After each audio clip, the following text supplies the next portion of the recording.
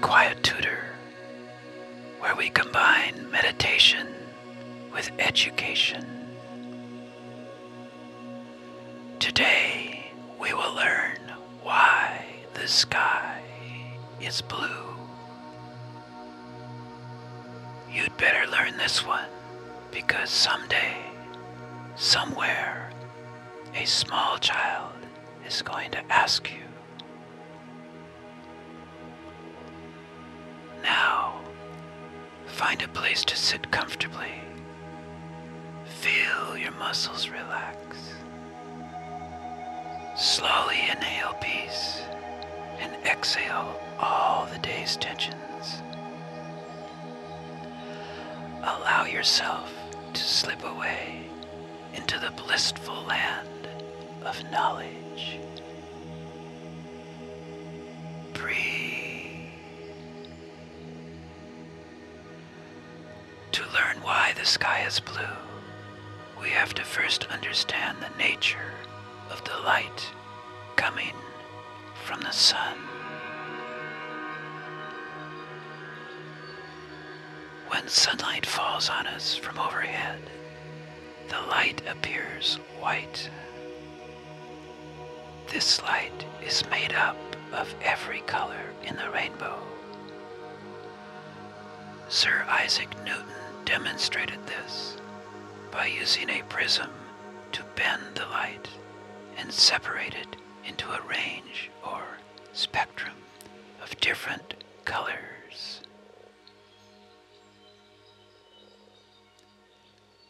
Light travels in waves of energy, often referred to as electromagnetic energy. It is similar to the waves you see on the ocean.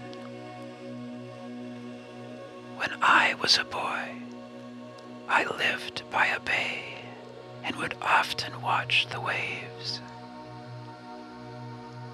Sometimes they were choppy and bunched up, so you could say they had a higher frequency because there were more of them and they were closer together.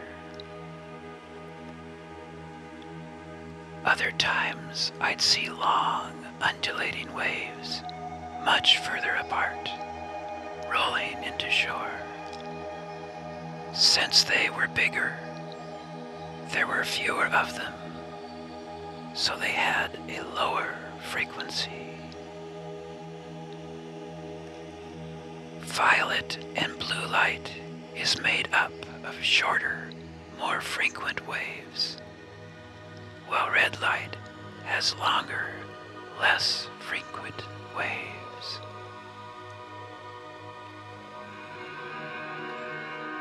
By the way, light is made up of more wavelengths than just what we see. Some light energy that is invisible to us includes ultraviolet light, the stuff that can give us sunburns, microwaves that, you guessed it, lets us heat up our dinner, and radio waves that let you groove to your favorite radio station.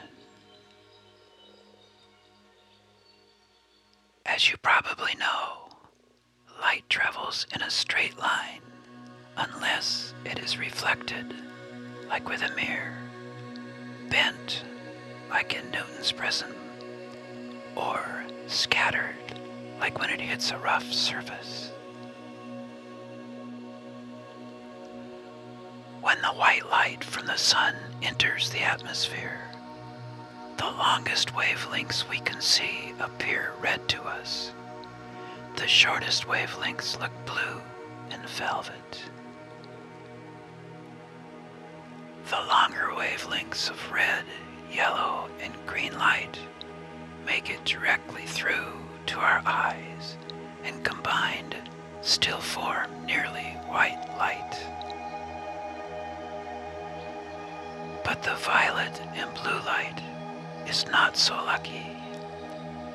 Those wavelengths are just the right size to hit molecules of gas, mostly oxygen and nitrogen, and be bounced around in our atmosphere.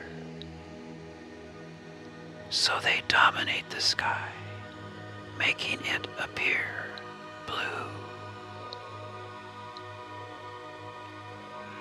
So what happens to the violet light? Well, some of it is absorbed by the upper atmosphere.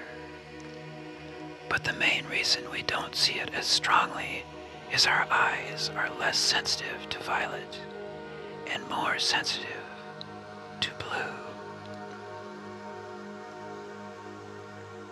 One more thing. You may have heard that water droplets in the air act as a prism to form the blue color. This is what scientists originally thought, but it isn't true.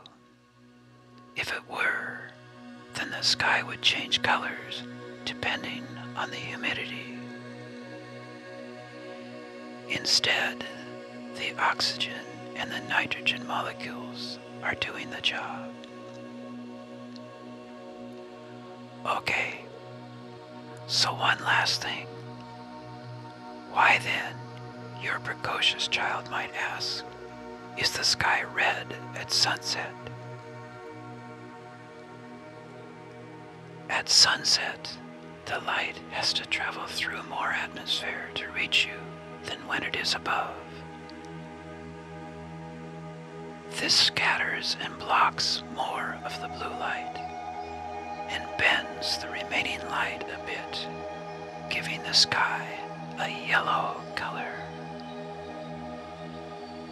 If there are particles in the air, either from pollution, salt particles from the ocean, smoke caused by forest fires, or other causes, the sunset will also appear red and orange. So that's it. Now you have an answer for your kid. In our next episode, we will learn about the Holy Grail of clean energy, fusion.